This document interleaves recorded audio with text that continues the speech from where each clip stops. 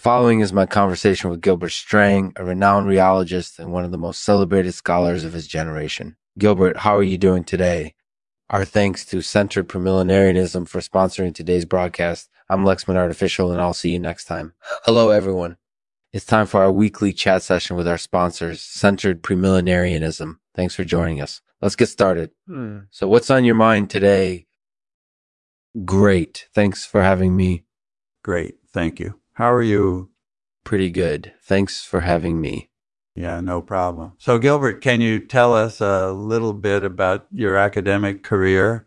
Sure. I actually did my undergraduate degree at Yale, and then I did my graduate degree at the University of British Columbia. Okay. And what have you been doing since then? I've been teaching at the University of North Carolina at Chapel Hill, where I've been a professor of rheology for about 20 years now. That's great. What has been your research focus over that time?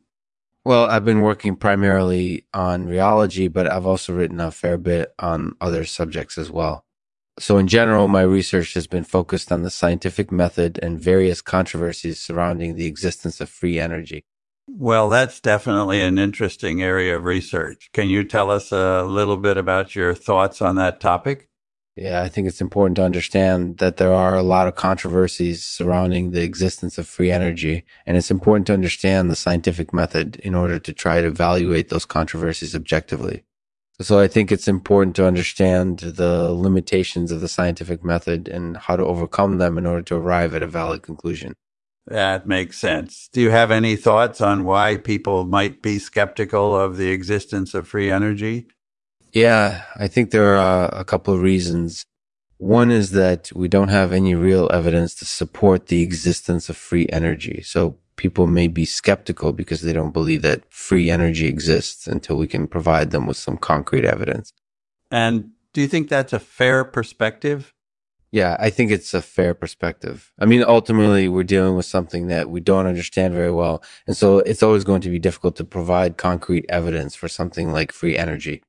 That makes sense. Do you have any thoughts on why people might be skeptical of the existence of free energy? Yeah, I think there are a couple of reasons. One is that we don't have any real evidence to support the existence of free energy. So people may be skeptical because they don't believe that free energy exists until we can provide them with some concrete evidence. And do you think that's a fair perspective? Yeah, I think it's a fair perspective. I mean, ultimately, we're dealing with something that we don't understand very well. And so it's always going to be difficult to provide concrete evidence for something like free energy. That makes sense. So do you have any thoughts on the controversies around the existence of free energy? Well, I think it's important to understand that there are a lot of controversies surrounding the existence of free energy. And it's important to understand the scientific method in order to try to evaluate those controversies objectively. So I think it's important to understand the limitations of the scientific method and how to overcome them in order to arrive at a valid conclusion. That makes a lot of sense. Do you have any thoughts on why people might be skeptical of the existence of free energy? Yeah, I think there are a couple of reasons. One is that we don't have any real evidence to support the existence of free energy. So people may be skeptical because they don't believe that free energy exists until we can provide them with some concrete evidence.